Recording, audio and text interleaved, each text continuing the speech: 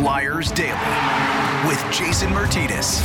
All right, here we go. Brand new Flyers Daily for the 7th of December, 2023. Flyers Daily presented, as always, by Ticketmaster. Make more memories live, and the Flyers will be back in action tonight.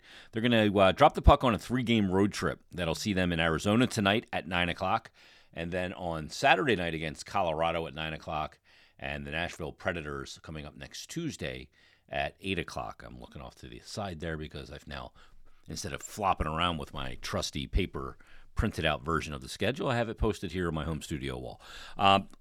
So Flyers in Arizona tonight. Coming up in just a minute, we're going to get to some first 25 grades.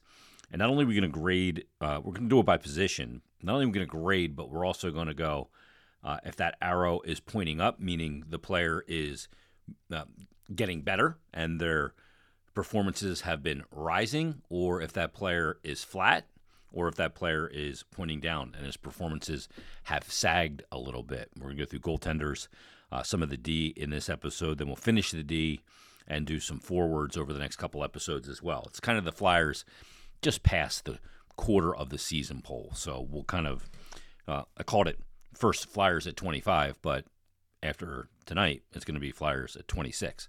But I digress. Flyers in Arizona tonight to take on the Coyotes. Now, the Coyotes, a team that has surprised a few people heading into this NHL season. You know, a team that's perennially, easy for me to say, picked last. But this year, through 24 games, they've got a record of 13-9-2. They've got 28 points. In their last 10, they're 6-3-1. They've won 5 straight games, and they are plus 14 in goal differential. They've been kind of the talk of the league over the last 10, 12 days, probably because they've won 5 straight, and they've gotten it done with getting some, some of the parts scoring, if you will. Who are the 5 wins against for the Phoenix Coyotes? Well, here's why they're talking about them. The first win came over Vegas. They shut out Vegas in Vegas 2-0. Then they came back home, and they took on Tampa Bay. They beat Tampa Bay 3-1. Then they took on Colorado. They beat Colorado 4-3 in overtime. Colorado, like Vegas, another very good team. They beat St. Louis at home 4-1, and then they beat Washington at home 6-0. I mean, this is a pretty impressive first 4 games of a 5-game homestand for them with those wins. I mean, they've given up more than 1 goal once total in the 4 games since they've been home. Well, let's go with the 5-game win streak. They've only given up in the 5-game win streak 5 goals. So you're averaging a goal against per game. That's a recipe for success. And they'll get the last game of their 5-game homestand coming up tonight against the Flyers at 9 p.m. Then they're going to go on the road, and it's not going to be easy. They're going to take on Boston, Buffalo, and then Pittsburgh. And then they'll return home December 15th to take on San Jose. But who's leading the way for the Arizona Coyotes? They're a team, like I said, that is going to get balanced scoring from many points in their lineup. Clayton Keller is leading the way with points, that is. He's got 8 goals and 16 assists for 24 points in 24 games. So point-per-game player. 10 of his assists come on the power play. 4 of his goals have come on the power play. Nick Schmaltz has also got 20 points in 24 games, 9 of them goals. You took at maybe a guy like Nick Bukestad. He's got 16 points. Lawson Krause has 15. They're getting some spread-out scoring. Alex Kerfoot giving them 15. Logan Cooley, a good young center, is giving them 14 points, and Sean Durzee's giving them 13. So it's really kind of spread out. There are not that 1 or 2 guys that are really carrying it for Arizona, other than maybe if you look at Clayton Keller and you look at what he's done on the power play. I mean, 14 of his 24 points have come on the man advantage. So Schmaltz, too, when I look at his numbers, I go, 9 goals leads the team. Is that a sustainable kind of pace for him? Well, his shooting percentage right now is 17%. That's a big number. That's a really high number. A couple of their guys are over 16, but when you look at that, you look at 17%, I go, wow, that's a really, really high shooting percentage number. And when you look back over, his career, he's been in the league a pretty good amount of time. 17%, he's been over 17% for a full season before. Back in his days in Chicago, he had a 17.8. His first year in Arizona, that was only 17 games, 17.2. And then 21-22 in Arizona. He played in 63 games, 18.7. And then last year, 16.7. So maybe it is sustainable. For his career, 14.5% shooting percentage. That is a pretty high one in today's NHL by any measure. Let's look at Arizona from a team perspective, where they rank in the NHL. Because, when you look at some of the teams in the NHL, you look around this league, you kind of go, okay, where do these teams fit in some very key categories? Well, let's look at points percentage first and foremost. You look at Arizona when it comes to points percentage. That's how you measure a team really well. With that 13-9-2 record, 583 points percentage, that's 14th in the league. For example, Flyers are 17th in the NHL at .560. You look at for goals for games played. This one's not necessarily an indicator of a good team. It's more goals allowed per games played, in my opinion, and the numbers kind of bear that out as well. But Arizona, a team that they can put the puck in the net, and they're getting pretty balanced scoring around their lineup, and that helps when you're getting it from multiple guys. And one guy goes cold, and the whole team doesn't go cold. 3.33 goals per game. That's 11th in the NHL. Goals allowed per game is played. This is where they've been much better. This is why they're improved where they are. When you look at goals allowed per games played, Arizona is a team that, they give up, really low number here. When you're under 3, it's a good low number. And Arizona right now on the season is at 11th in the NHL, giving up the fewest goals allowed per games played. Now, this is an area where the Flyers have done well. They're the the 9th best team when it comes to goals allowed per games played. 26.8 they are on the power play. The Arizona Coyotes, that's certainly much better than the Philadelphia Flyers, and that ranks them 5th in the NHL. When it comes to the PK for the Arizona Coyotes, 81.2%, and that ranks them at 13th in the NHL. Flyers, this is a good area for the Flyers. 6th in the NHL in the PK, 85.4%. And the Flyers, we know, have scored a bunch of shorthanded goals as well. So those are all good things. So tonight it'll be the Flyers in Arizona to take on the Coyotes. Not quite a rivalry renewed after 8 straight games against Metropolitan Division opponents, but nonetheless an opportunity for 2 points against a team that's playing very well. All right, let's get to our first 25 grades right now. And here's what we're going to do. Here's the categories of how we're going to do this. We're not going to do them all in this episode. This will take a couple of episodes to do, but I thought it was a good time. It's a decent enough sample size to go, okay, it's still only a little more than a quarter of the season, but it's a decent chunk of games.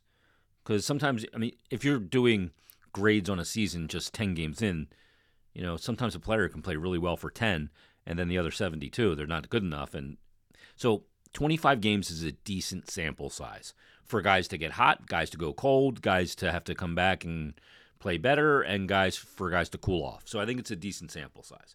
So first 25 grades. We're going to go grades on the team in total. We're going to do grades on coaching. We're going to do grades on individuals. We're going to go goalies and D. We're going to go forwards. We're going to hit it on everybody. And like I said before, too, we're also going to go, is their arrow pointing up? Are they progressively playing better? Are they moving in the right direction? Is their arrow flat, or is their arrow pointing down of late? Then we're going to get into special teams. We'll talk about the power play. That's not going to be a good grade. Even though the arrow might be pointing up and it's been better lately, it's still going to be a failing grade overall through 25 games. Penalty kill, we'll do that one as well. We'll talk about the culture around the team and much more. But let's start first and foremost with the team overall, where they are as a team. Now, I just mentioned, where they're ranked in the NHL in points percentage. They're 17th in the league. Coming into the season, we talked about expectations. I wasn't sure what my expectations would be. There were some pretty significant changes when you look at the loss of your top defenseman and a guy that played every game and played the most minutes of every game in Ivan Provorov. There was the loss of Kevin Hayes, who last year was second on the team in scoring and was a guy that had a huge personality and was a big free agent acquisition a few years prior, heading into that 1920 season. And then obviously the loss of James Van Riemsdyk, and there was a couple others as well. But we were trying to figure out, what is the expectation for this team? How are we going to measure progress? With those losses, are they actually going to finish with less standings points than they did the year prior, this year? Or were they going to outdo themselves? And could we measure progress just by if they had more standings points than the year prior? I mean, look, at this point last year, the Flyers had already gone through a 10-game winless skid. So to not have gone through that in the month of November, and when the Novembers over the last handful of years or last half a decade have been pretty rough around Flyerland, it's good that part of the equation is better. So when you look at the team in total, based on the expectations I had coming in, and given where they are at the moment, I give them a B+. The record's improved. It's 5 wins better than the year prior. It's not an insane record improvement. 13-10-2 is decent. They're third in the Metropolitan Division. I certainly didn't expect that. That wasn't part of my expectations. But I give them a B+. I think they've done well. I think they've had some games that were some clunkers. Obviously, that San Jose game is one. Second game of the season against Ottawa was a game where they just got severely outplayed and lost that game 5-2. I mean, for the most part, though, they've showed up every night. They've gotten collective good efforts. So, I mean, when you look at the team as one big entity, I think you give them a solid B or a B+ through 25 games where they are. I'm not going to give them an A. I mean, to earn an A in this situation, they'd have to have a record of, through 25 games of about 16-4-5 or 16-5-4. They're short of that. So they get the B+ range. Coaching. Now, this is a polarizing one. There's still some people out there beating their drum that John Tortorella is the wrong guy for this team in a rebuild. They're not rebuilding because he wants to win every game. I got news for people. I cannot wait to have these dumb conversations any longer about the rebuild. I got news for people. Any coach the Flyers would have hired would want to win games. Any coach. There is not a coach you're going to be able to hire that's going to be okay losing games. There's not going to be a Brett Brown like they hired for the NBA who was okay with losing games. Now, Brett Brown wasn't. He was still coaching to win, but he was on board with the organizational philosophy of the process. You're not going to find that in hockey. And if you do, keep that guy away from a team that you root for, because that is willfully bringing an infection to your organization. And some people still go, oh, well, Torts is misusing all these young guys. He's not playing the young guys. But like the growth of young players like York or Sandham's middle, but York and Cates last year and Tippett and Tyson Forster and Travis Konechny, another middle of his career player, and other young players. I don't get any credit for that. They would have developed on their own. And maybe they would have. We don't know that. Coaching is a part of development. It's a quite large part of development, which, frankly, the Flyers have screwed up for a decade. So we complained about how coaching and development were all messed up, but now some don't want to give any credit to coaching and development when it starts working. They say it's the player. Anyway, the one reason why I give coaching in total an A-, and I'm just really talking about John Tortorella here. Rocky Thompson saddled with the power play, which obviously hasn't been good. The penalty kill's been really good under Bradshaw. But really, I'm focusing this more on John Tortorella. And look, full disclosure, you guys know this. And before I was doing Flyers Daily in 1,000+ episodes, I was doing my radio show. And when the minimal amount of time that we did talk about hockey, for years, going back probably to about 2004, when I was on the air at the other at WIP, I was beating the drum for a guy like John Tortorella to be here. So I just thought he made sense for this city from just so many standpoints. Cultural, the way the fans like their teams to play, the way he brings accountability and fire and brimstone, all those things. I was fully a John Tortorella guy. Not to mention, a lot of people in the media resented John Tortorella for the way some of his interactions in the media. I never did. I always found them entertaining. And I always believed that a lot of that was him taking the bullseye off his players and moving it squarely onto him, which players love. By the way, if you didn't see the clip of Michael Del Zotto, former Flyer, he played for John Tortorella, I think at a couple stops, maybe New York and Columbus. But Michael Del Zotto talked about playing for Torts. He was on Spit and Chicklets. Look that up on Twitter and hear what he had to say about playing for John Tortorella. He said, I wish I played for John Tortorella my entire career. An emotional guy, but you always knew where you stood. You always knew what he thought. And he loved it. And there's a lot of players that do. The narrative, he said that John Tortorella is the most misunderstood coach in the NHL. And I think that as well. But what John Tortorella did this year that earns him the A-. Look, I have some questions about some usage and lineup decisions and, putting Morgan Frost in the press box as often as he did in a very pivotal year for him when he had a good finish to last season. Noah Cates at center or wing. There are some question marks. He's not perfect. But the one thing that he's done that I think has been brilliant is the fact that he completely changed a philosophy of his. Now, or a system, if you will. It's not completely changed, but the rapidity in which they accelerated the way they play is really the big thing. Now, when we talk about systems and coaches in sports, we call them systems and structure and philosophies, but a lot of times those systems, philosophies, and structures for a coach, they're not that. They're religion. It's what they absolutely believe in, that the game should be played that way.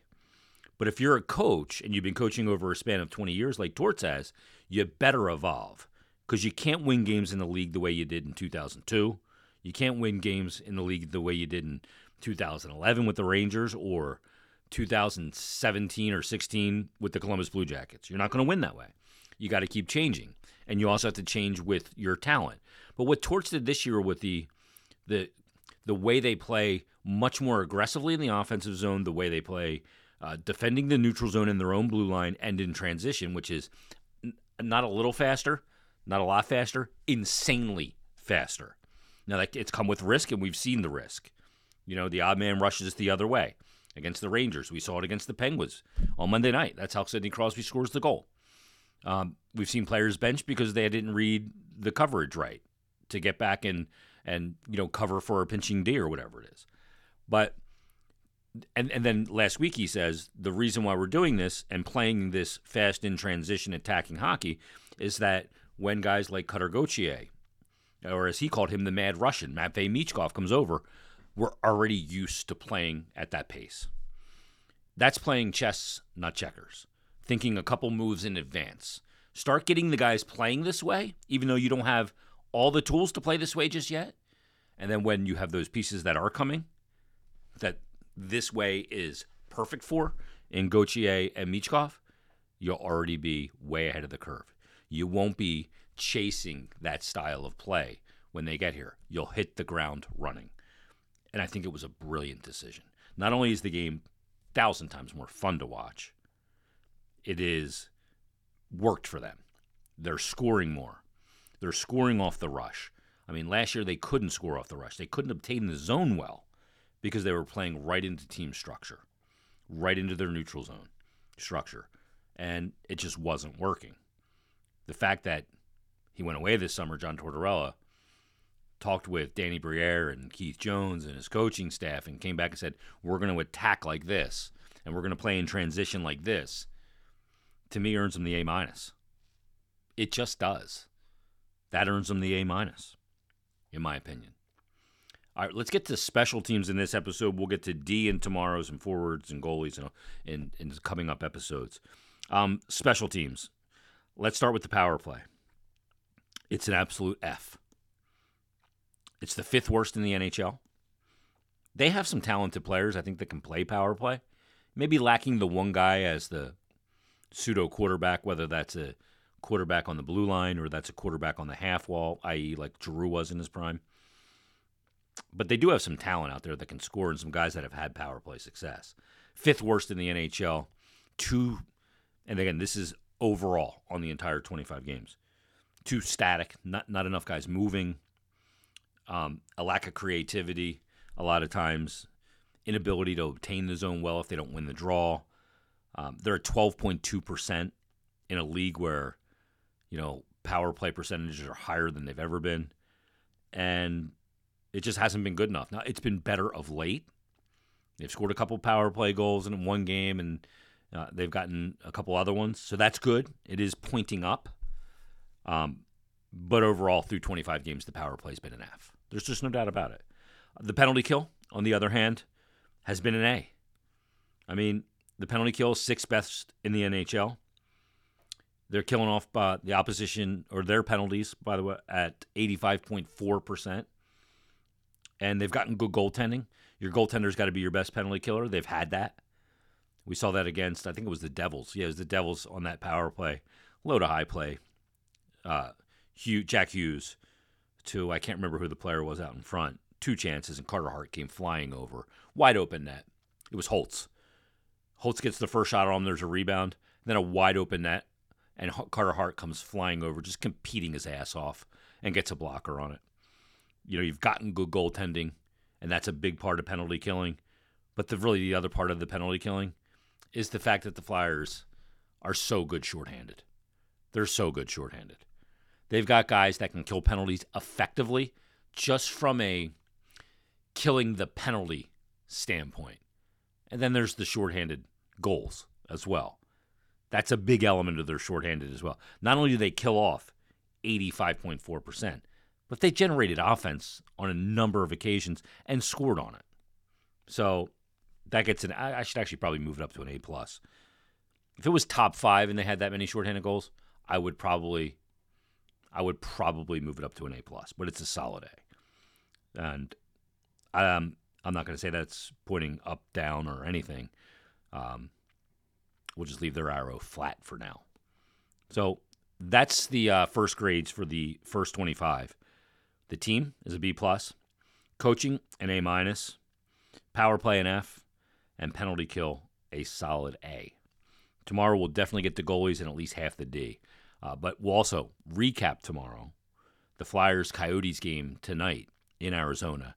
So enjoy the hockey tonight, and we'll talk to you tomorrow on a brand new Flyers Daily.